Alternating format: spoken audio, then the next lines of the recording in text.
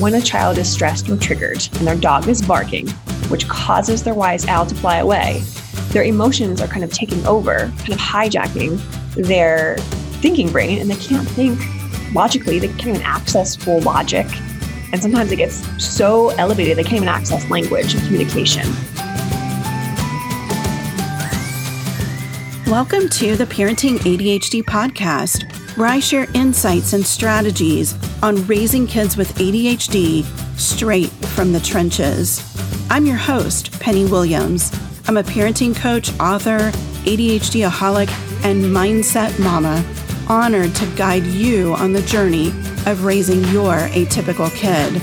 Let's get started.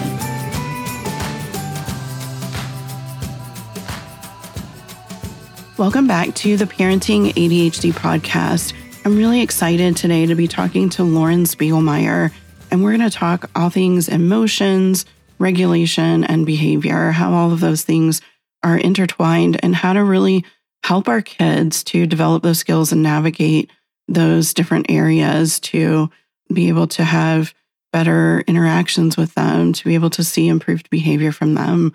Thanks for being here, Lauren. Will you start by introducing yourself for everyone?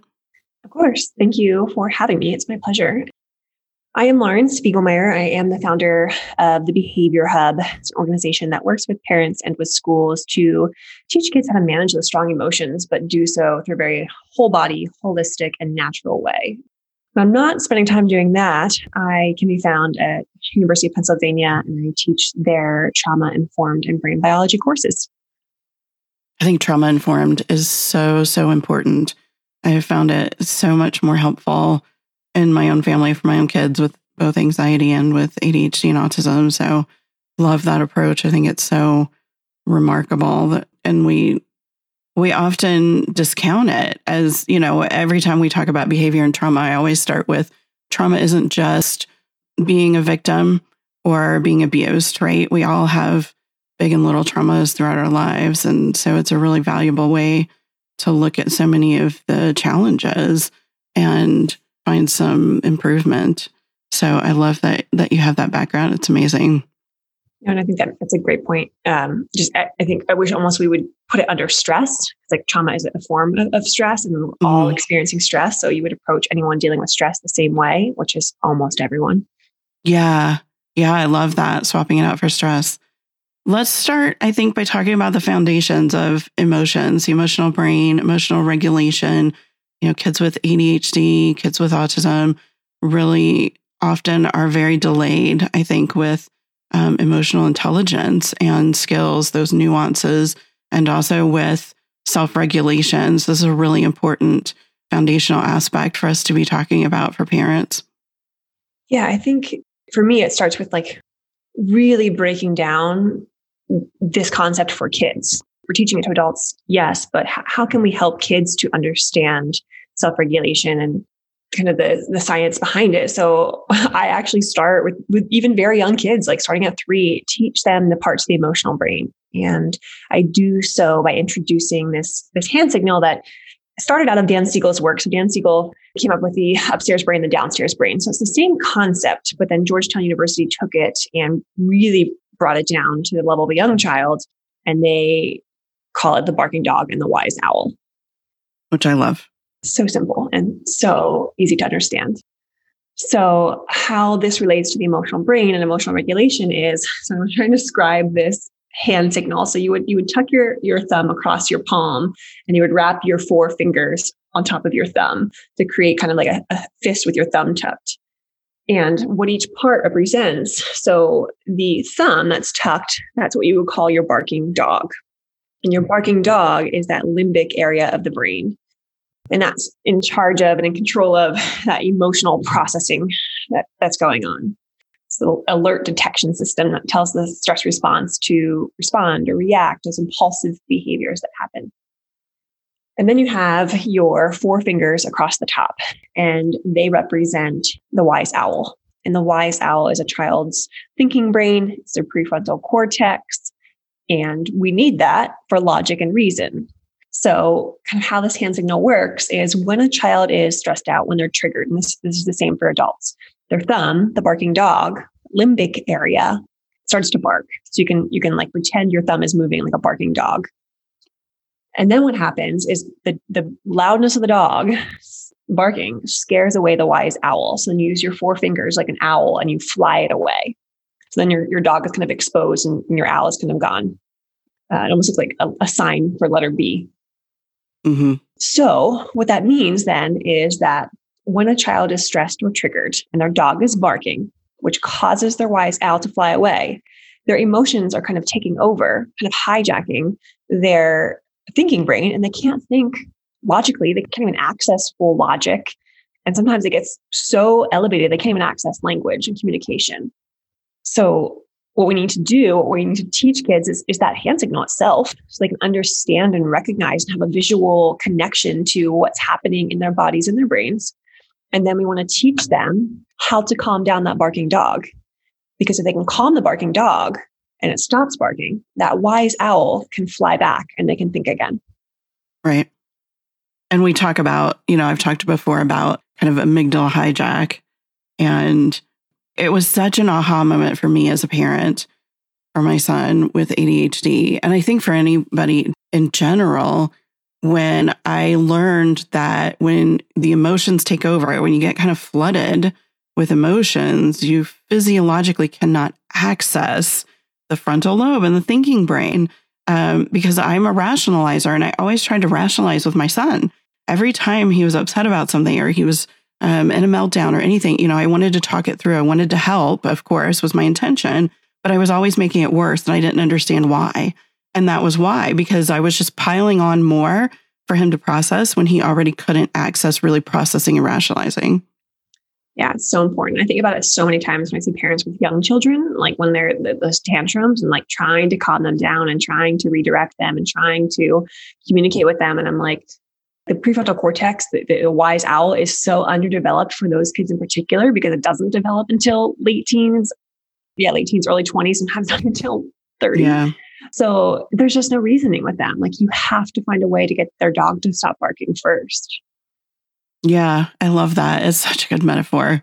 Yeah, so let's talk about how do we get the dog to stop barking? And I know we have to have this conversation in very generalized terms because it's different for every individual. Right. Yeah, definitely. And that's the hard part is we've created a framework for the Behavior Hub and teaching people and children how to calm the barking dog. But there is no like one preferred modality. Every child responds to calming and coping techniques differently. So it's a little bit of trial and error to see what works for every child. And I would also say, while we're simultaneously working on calming the barking dog, I also work with families to strengthen the wise owl. Because if you can do things to strengthen the thinking brain, strengthen the wise owl, then kids are going to be more likely to stay in that brain. And I think those are things that we kind of neglect sometimes, and they're not always as motivating for people to use with children because it's like those meditation, mindfulness, yoga, all of those slow moving things that really slow your mind down. They're definitely harder to use. Yeah. So how do we explore what might work for our child to regulate, to calm the barking dog? How do we kind of dive into that and figure out what really works? Yeah. So there are, I'm going to kind of split this in two directions. So the first thing I would say is some ideas for actual strategies, but I think part of it is thinking about what's causing the dog to bark and not necessarily the trigger itself. But what I do is I reference these 5 needs areas. So as children and adults, we basically have these 5 need areas. And if one of these 5 need areas or multiple are not met, then that's when the dog barks. So they are the need to have control, which is a lot of our kids, the need to emotionally or self-regulate, which is also most of our kids, the need for attachment or relationships and building bonds. It could be a physical need. So are they hungry? Are they tired? What are all their physical needs met?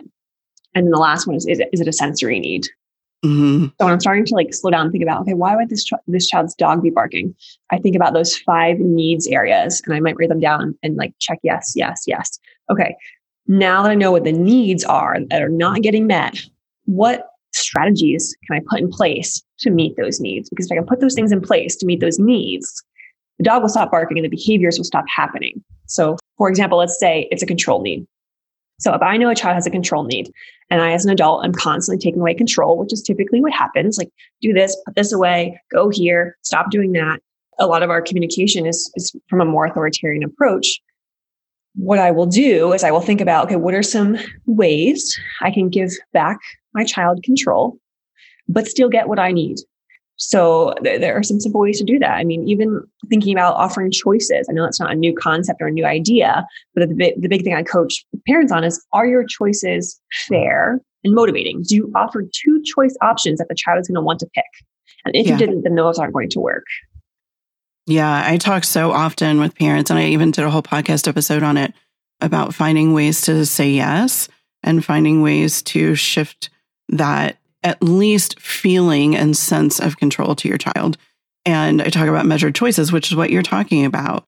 You know, we can still maintain boundaries and safety and that sort of thing as a parent by offering a kind of a menu of choices. And then by choosing something themselves, the child feels a sense of control. And so it's really meeting the needs of both parent and child. And there are lots of wonderful ways to get back control. I mean, there's a book, multiple books actually, I believe, by Chaim Janot. He was a parenting expert and talks about how to communicate with kids in a way that gives them control and power. And one of the strategies he came up with was using the IC strategy. So all you do is you point out what it is that you see that you want a child to do. Like, let's just say dinner table, like food or plates or whatever were left on the table and you want them to clean up their plate. You can tell them to put their plate in the dishwasher or sink or whatever. That's taking away their control. Or you can say, I see a plate on the table, or I see a plate that belongs in the dishwasher. And that's not telling them what to do. It's just posing a problem for them to choose how they would like to solve it. So, yes. Yeah. I think the more we talk out loud and the more we guide and facilitate rather than do for is so crucial for kids with ADHD. It's really helping to build that executive functioning muscle. Yeah. And I think self-esteem as well. So for kids with ADHD, autism, there's this feeling like you're failing or feeling like it's not enough or feeling like you can't do these things. So I think for these kids in particular, building self-esteem is so important. And when you give a child ownership and control over how to do things, you're helping them to build their self-esteem. Yeah, for sure. That control piece is so powerful in so many ways. Yeah, it's I'd say 90% of the people I work with, 90% of the kids I work with, control usually comes up for them.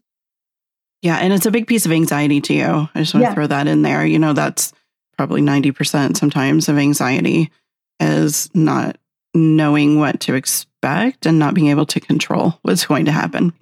Yeah, that makes sense. So my first step there with the dog is to figure out the needs areas. And I try and think of strategies that fit into those needs areas to see if that stops the dog from barking. And that's a more like almost preventative, like find the problem, see if you can change the way the problem's happening or occurring, or stop the problem, and then the dog will stop barking. Yeah. At the same time, you want to take a reactive approach too, because sometimes some of the things that are making the dog bark are out of your control. Like it could be for some kids like noise. Like I live across from a fire station, and if I have a child who didn't respond well to that, like cannot control it, the fire station alarm is going to go off. Yeah, sometimes you just have to remove from the situation with sensory stuff. And that's not to say that you won't get there at some point where they can regulate. So many families have a really hard time with finding that balance of avoiding doing things because their child has different needs and, challenging their child and pushing forward and not letting kind of the disability get in the way of family life. And I think what's really important to focus on there is that we're not saying that never will your child in their entire life be able to handle a siren, but they can't handle it right now, and we still have to work on it. And so right now, until that skill is better or until their sensory processing has evolved more, then, we might need to avoid that situation. Right. And it's okay. Yeah. And teaching them how to respond when they are overstimulated. I mean, that's essentially teaching them your dog is barking. Okay. So now that your dog is barking, we can't prevent that because it's already barking. So now what do we do reactively to help you get back to neutral or help to get your dog to stop barking? And that's where all these calming and coping strategies come in. I mean, if you search Pinterest or Google and kids calming coping strategies, de-escalation, I mean, there are hundreds of them. So yeah. I usually start by teaching categories of them and encourage families to think about what might work best for their child. But I would say most frequent movement, breathing, some calming touch. So sometimes like some pressure on like the head or the shoulders, or like a hug or a squeeze might help. Mm-hmm. We'll do a lot of movement stuff. So like body resistance work, lifting, pushing, pulling, things of appropriate weight for a child, maybe some exercise in there. We'll do a lot with like water, like getting a drink of water or like sounds of water, even like sensory water buckets or tables or things like that. And the other thing too is like if they're upset and they're crying or they're screaming, if they have a little cup or bottle of water or something, like if they're drinking, they can also be doing that. So it helps a lot of kids that do a lot of screaming. Yeah. I always think about polyvagal theory and the autonomic nervous system. And so the barking dog really means that our nervous system is activated and we're kind of in fight, flight, or freeze at that point. And what can be calming to your nervous system? There are things that you can do that will have a physically calming effect too. We've just started using shaking, found that in relation to the vagus nerve and activating the vagus nerve and doing these shaking activities, because animals primally kind of shake in stressful situations. And so that one has actually been very helpful, but like cold water on your face, and then that mindfulness stuff comes in. Breathing activities can be so, so valuable for that too. We're not just calming emotions, we're also calming the body. And I don't think we typically think about that as a parent. I certainly didn't until I knew more and knew better. So there's a lot of things there too that kind of opens the door for as well. Yeah, even searching like the polyvagal theory and like ways to calm the nervous system. There's shaking, there's humming, there's singing, there's dancing. And again, it goes back to your own child, thinking about like what are some of their interests and what might they respond to, and then thinking about too, like, is what we're using going to bring their energy up more, or is it going to bring their energy down? Because some kids, the exercise, like kids that are really hyperactive, I'm not always going to use exercise with them to calm down, because it might actually take their energy up more. I might focus on more of the opposite, so that breathing or like some kind of art or coloring activity or something more like hands-on and sensory oriented. Mm-hmm. Or heavy weight, like for my son, a weighted blanket and any of those sort of heavy weight. He was very, very hyper when he was young, but the weighted blanket and the heavy weight activities was really, really, and anything that squeezed, how to hug chair, hammock chair, any of those kind of things for him, or what brings that energy down. Right. No, that makes sense. And it's like a fun side fact, but I think it was in Eric Jensen's work. I was reading that the maternal resting heart rate is about 80 beats per minute. So all of us kind of regulate to that. So if we can bounce or swing or dance or move to rhythms or songs or anything that's 80 beats per minute or below, it will bring us back down to neutralization.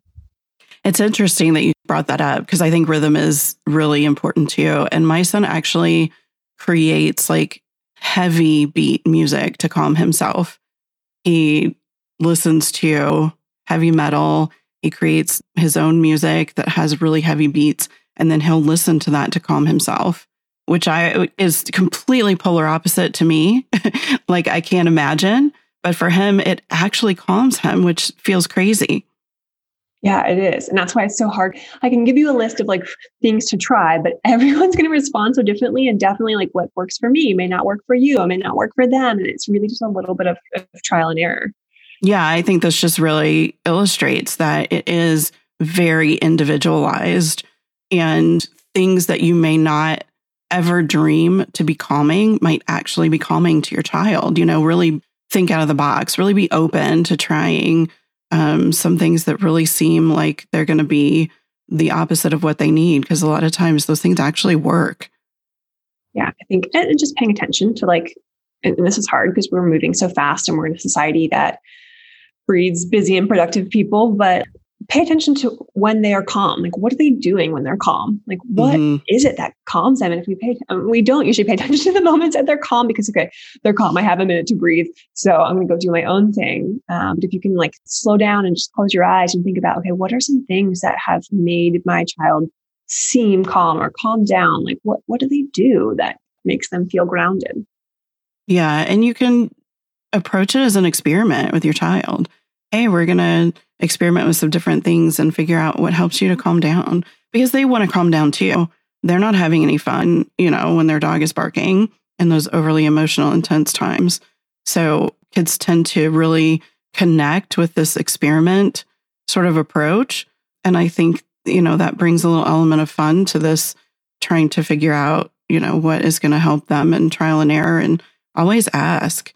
I think we shy away from asking kids for their input when they're super young, but sometimes they really will at least have a clue for you. There's at least a clue in what they're saying. Yeah, I think so. I think that they have the answer inside and they just don't know it. And we don't take the time to ask necessarily because we don't think that they will know. And really biologically they do. They do know. Yeah.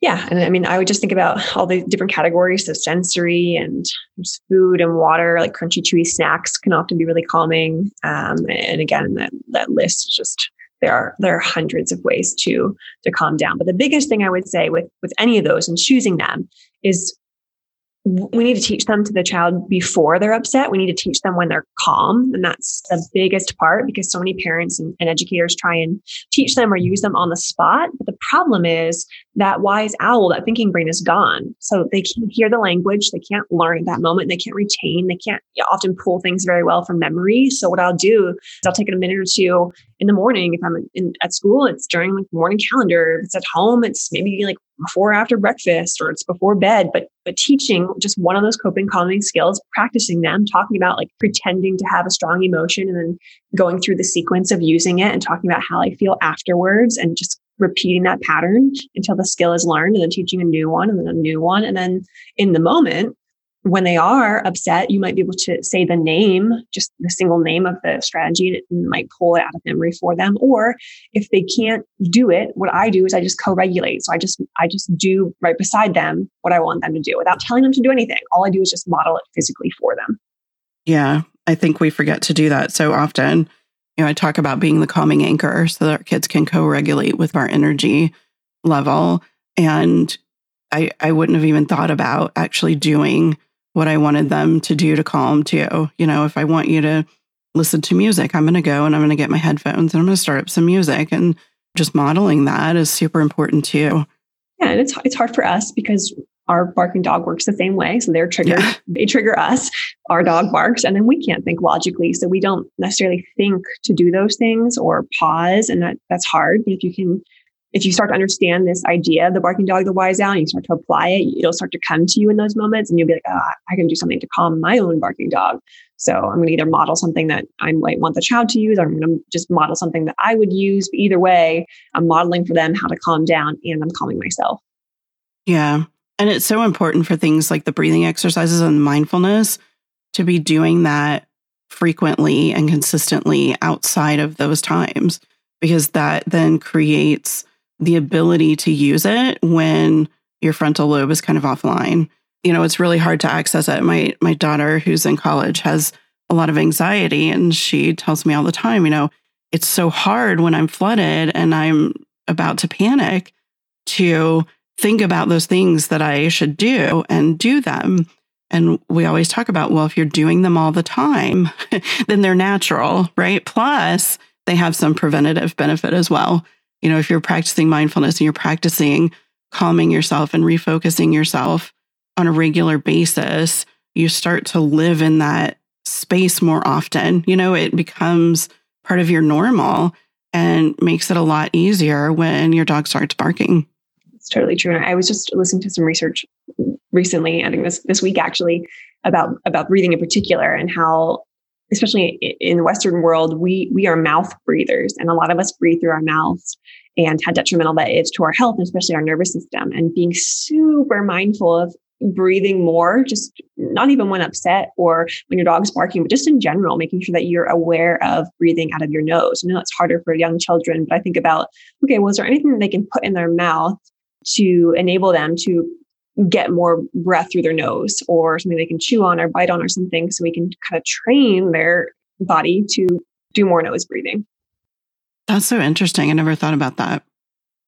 Yeah, it's actually so interesting because of like hunter-gatherers to present day and hunter-gatherer time of being, we were using our jaw a lot. We were chewing a lot. And then we went into farming and foods got softer. And then we got into like the dairy and then more present, like processed foods. So our foods have like over the hundreds of years gotten softer and softer. So our mouths have actually gotten smaller in size, but our teeth have not. So our teeth don't fit in our mouth, which is why a lot of people have crooked teeth. There are people end up needing braces because their mouth sizes are just not fitting their teeth. And all of that impacts your ability to breathe the right way. So we are supposed to be nose breathers, but because our mouths are small and our teeth are still big, we naturally breathe out of our mouths. Huh. I'm a nose breather. I can't stand when I'm sick and I have to breathe out of my mouth. Yeah, I'm the same. So I never thought about it because I'm just not that person, but that's amazing. It's so insightful. Yeah, it's a good piece of research. But I know I just want to touch on the other end. We talked a lot about the barking dog, and we talked about a couple ways to calm and thinking about those 5 needs areas. The other end of that is being preventative and working on the things to grow the wise owl. Yeah. So again, you have to do those things when kids are calm, but they can be fun. Like they don't, like when we think of like mindfulness and meditation and yoga, like, kids don't slow down enough to do that. And my child is impulsive and ADHD and they don't have the attention span to do that. But there are ways to be able to get them to engage in that, to make it motivating. So for example, some mindfulness activities I've done with families. One is a blindfold taste test. So we like pick a couple of things. I blindfold the kids and give them on a plate like a new food or a new snack, or maybe even something familiar. And they go through this process of like touching it, and they smell it, and they lick it, and they bite it, and then they eat it, and they have to guess what they think the food might be. And it's just a fun game to play that really slows down the mind and the brain and goes through all the senses and grows the thinking brain. Yeah, I would think the same thing with like different objects and touching them to try to figure out what they are when you're blindfolded. Yeah. Would be similar. Another really simple one is just having them draw or paint or create an everyday object. So like picking something in the house and drawing or painting it. And one way I get like younger kids motivated to do it is like we use a massive piece of paper, or we like tape something upside down, like underneath a table or a desk, and they draw it upside down. So like they're lying on their back and their hand is up at the table. And just the position and the different location that's abnormal and not right at the table makes it seem far less like work and just more like fun and play. Yeah, there's so many like on YouTube and I'm sure other places, but they're like yoga for kids where they feel more like they're pretending. I know there's a series, I haven't seen it, but a client actually told me about it, with different Disney characters, and they're pretending to be the Disney characters, but they're doing yoga. So a lot of imaginative play can work on those same things, that mindfulness. And the mindfulness can be so short, like just a couple of minutes a day, maybe 5 days a week would make a monumental difference. Huge. I mean, even if we can start like a minute a day, I mean, that to me feels like it might be real. Even if you can't start there, start with 30 seconds, but start somewhere that's within reach. Yeah, totally. What else? So strengthening. Yeah. Strengthening the wise owl, working on the barking dog, trying to embed. And I would say too, a really easy way, especially with the holidays over, but any birthdays that come up this year, is any of those games, like board games or card games that require kids to stop and think before responding. So think of like Twister, Jenga, some of those older games like Kerplunk and Don't Break the Ice. Like if you don't pause and stop and look at the game board to see your next move, you're likely to lose. So I play a lot of those games with kids and really work on and coaching them through like stop and think or stop and look, so that you have a better chance of winning. And that again hits that thinking brain, and it really hides the work in game form. It also works on impulsivity. It does. There's so many of these things that we talk about, when we're talking about activities to build one skill or another to help in certain areas, they really do overlap a lot of these areas that kids tend to be delayed in with ADHD. and even autism, executive functioning and problem solving and all these things. We're also working on those sort of things with a lot of the activities that we're talking about. And that impulsivity is a big one. Yeah, it's a huge one. So much of our population right now, I think, again, goes back to just overstimulation and so many things going on in the world, and even just so much stimulation in the world in general, like the bits of information that we have to take in every day, and classrooms too. There's so many things in classrooms right now. And I was like, if we could just go back to like that more naturalistic, nature-oriented classroom where there's just very few things and more blank space and less color and overload of numbers and pictures and posters and things. Yeah, simple.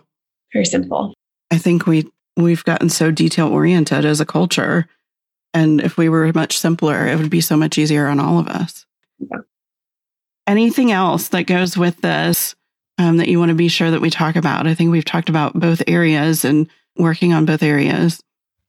I would say the biggest thing is just if we can't get our kids to practice or do some of these things on the spot, the next best thing is model it and do it yourself. Like I have so many parents say, I can't get them to do that. They won't stop. They won't practice. They won't. I'm like, then just model it for them, because that's by watching you, their mirror neurons in their brain are seeing what you're doing in times of stress or anxiety or whatever emotion you're feeling. And by you modeling that for them, not even requiring them to do anything, their brain is starting to store that memory and register it to be able to pull it out and use it later.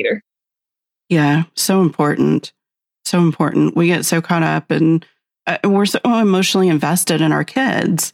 And sometimes it's really hard to step back and be more thoughtful, because they get emotional, we get emotional. That one barking dog in a neighborhood tends to turn into several barking dogs, right?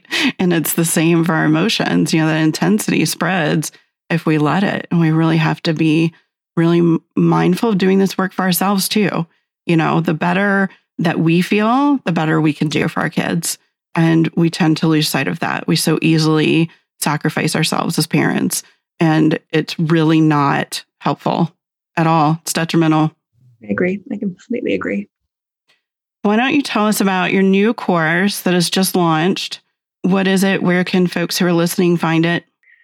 Yeah, so we just launched two courses back to back, because they kind of go together. You could take both separately, but the one that is coming out actually very, very soon, in the next couple of days, is a course that just teaches parents and educators how stress impacts the brain and how that impacts behavior, and kind of the science behind why behaviors occur, and then what to do in response. And then the secondary part of that goes in much, much, much deeper into teaching kids how to regulate their emotions and states.